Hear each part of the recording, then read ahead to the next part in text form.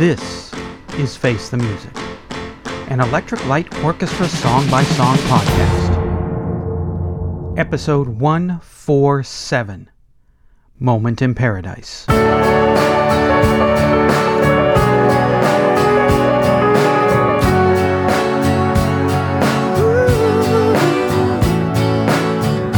She never cried, she only tried to fly beyond her dreams.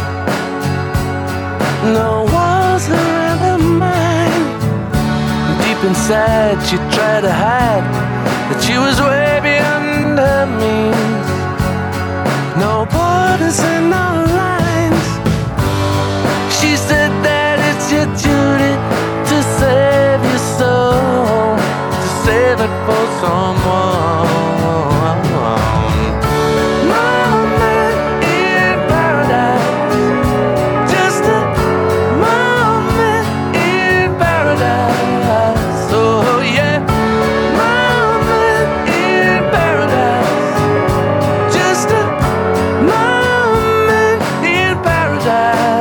What's that song all about?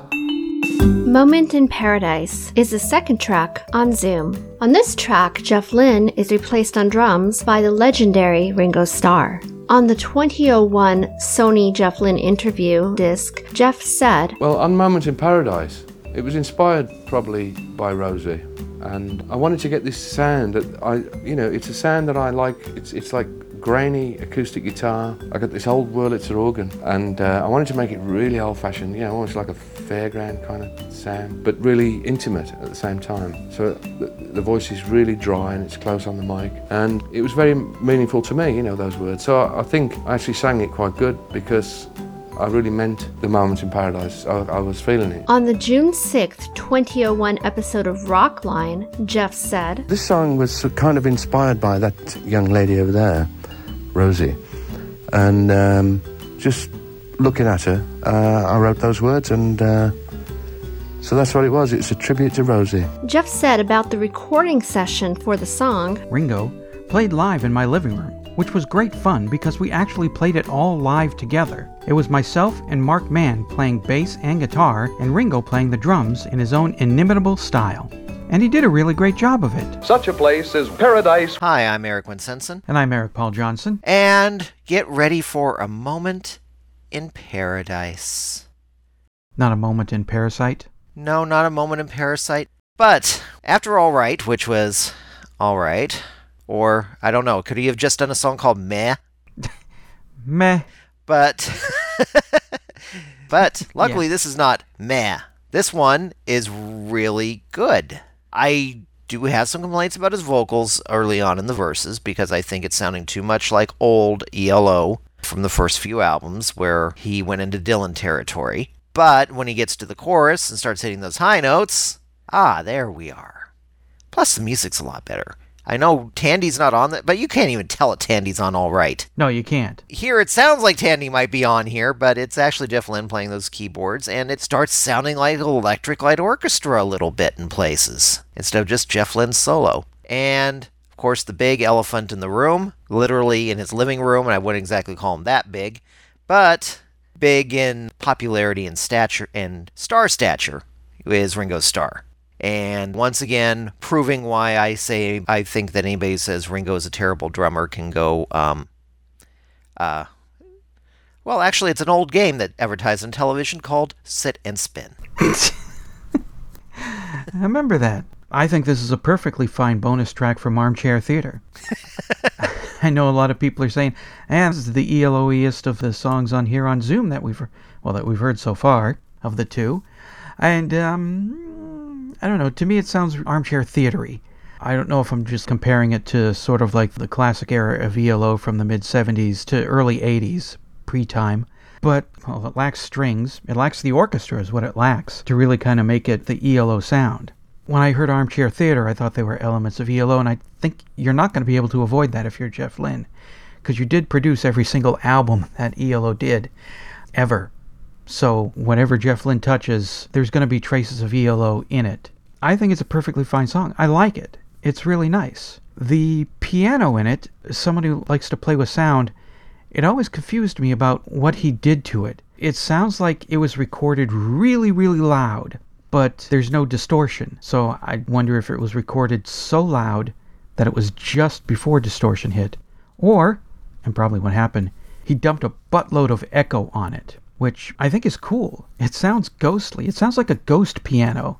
You're in some sort of haunted house, and that piano just, you keep hearing it emanating from the walls, even though there's no piano in the building, and just playing those same notes that it usually played.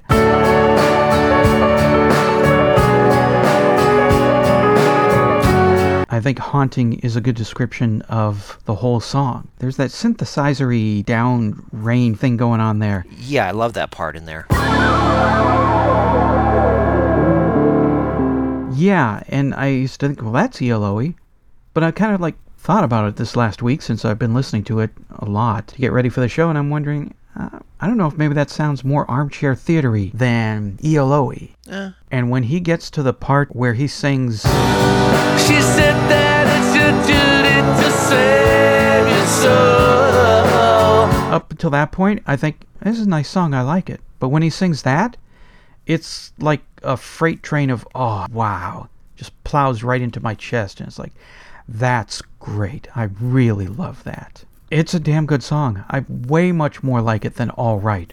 Way much more. I can see why everybody wanted this as a single rather than All Right. Oh, yeah. I still understand why it didn't really chart because of the time that it came out. Yeah.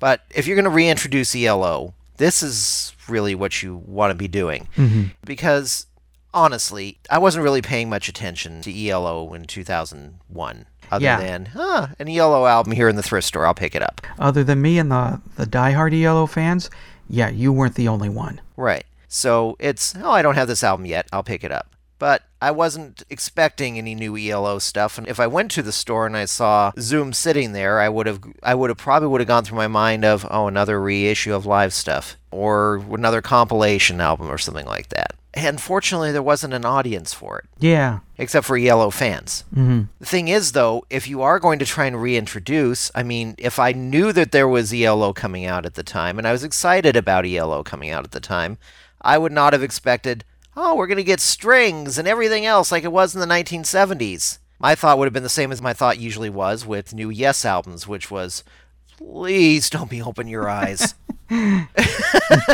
Please don't be Talk. Please have good songs on this one. So if this song had actually got radio play, I would have gone out and bought the album because I would have gone, it doesn't sound that much like old ELO. There has the elements in there. Mm-hmm. But hey, this still sounds good. I call it ELO, call it Jeff Lynne. This is something I'd want to hear. And with All Right, it's okay. Yeah, I'll get it sometime when it's $3. I'll get it where it shows up at the thrift store itself. But this, no, I would have gone out and actually bought the album at the time. I don't know how satisfied I would have been with it. We'll see, because this is only 2 songs in and I've never heard the album. So we will see exactly how happy I would have been. But so far, if we're able to up the quality this much after one song, maybe there's some hope, even though I've heard that this is the best song on the album. Well, we'll see. I don't know. My attitude towards it is there's going to be elements no matter what. If you call it a solo album or you call it an ELO album, there's going to be elements of ELO in it. Even no matter how far he tries to go away.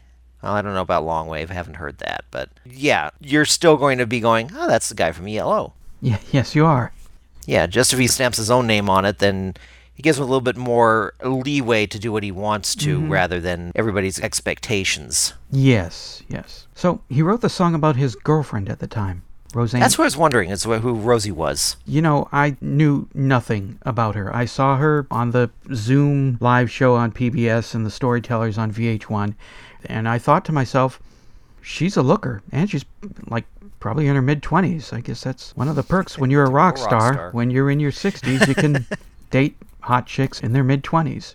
Yeah, I knew nothing about her until a couple hours ago when I thought, I need to look into who this person is. Apparently, she was a model, and she was on covers of magazines, Vogue and Newsweek, since 1975. She was born in December 18th, 1952.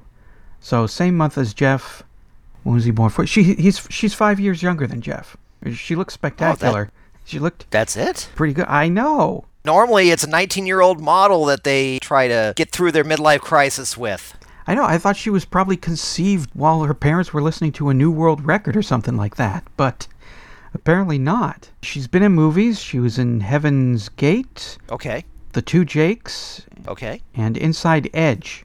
And, as Jeff has said, she played music and he produced an album for her, or worked on an album with her in 2001. I don't think that album ever came out. But she put out an album in 1986. It was called Zazu. Z-A-Z-U. Donald Fagen and Walter Becker, pretty much Steely Dan, played on the album. It says here on Wikipedia that the album was critically acclaimed, but went largely unnoticed in the U.S. It's on Spotify, so I gave it a listen this morning.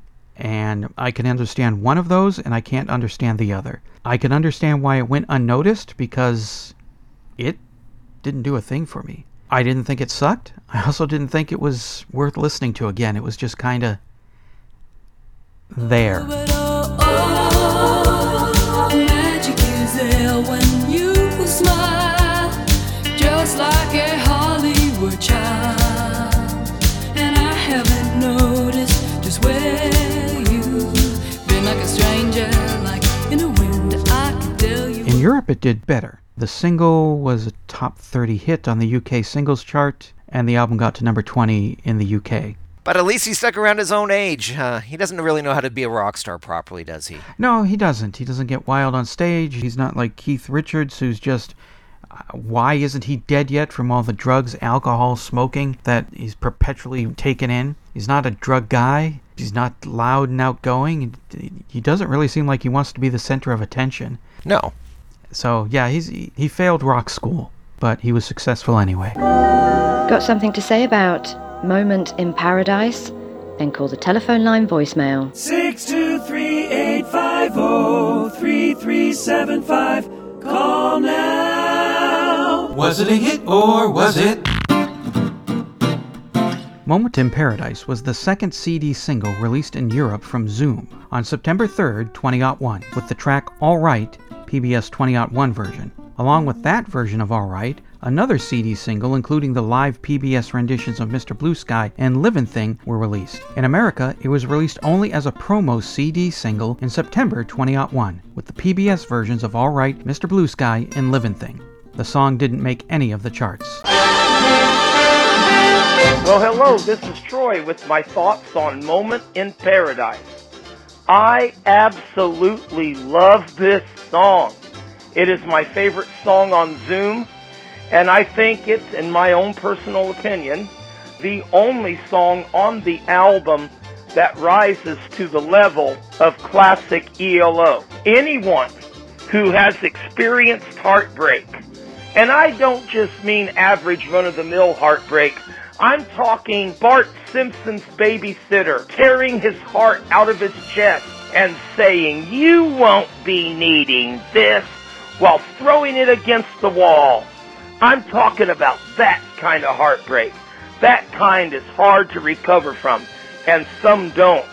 You just go through life for years, just wanting people to leave you alone, wanting to avoid human contact. And then one day, it happens. You meet somebody, and those feelings start to stir again. But you are so traumatized, you've been hurt so bad, that you don't know if you want to take a chance or not. Your friends think you're crazy. Well, come on, this person loves you. But they don't understand. The one that broke your heart said they loved you too. And then they made a mess of your life. So you go on, and some take the chance, but some either don't or can't. Thank God Jeff took that chance, because it inspired him, or I should say Rosie inspired him, to write one of the most beautiful songs he's ever written. And I think he was all the better for it, and I think we are too. So thank you, Rosie.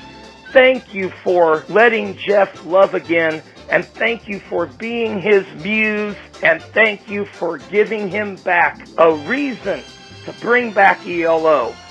If you watched the Zoom concert DVD, You can see Jeff looking at Rosie, especially as they harmonize on Moment in Paradise and other ELO tracks, and you can tell this is a man in love. So thank you again, Rosie, and thank you, Jeff. This is Troy. Talk to you next week. Moment in paradise. Just a moment in paradise. Like it? Hate it? What does Madeline think? I sorta kinda like the song. Wow, she liked it!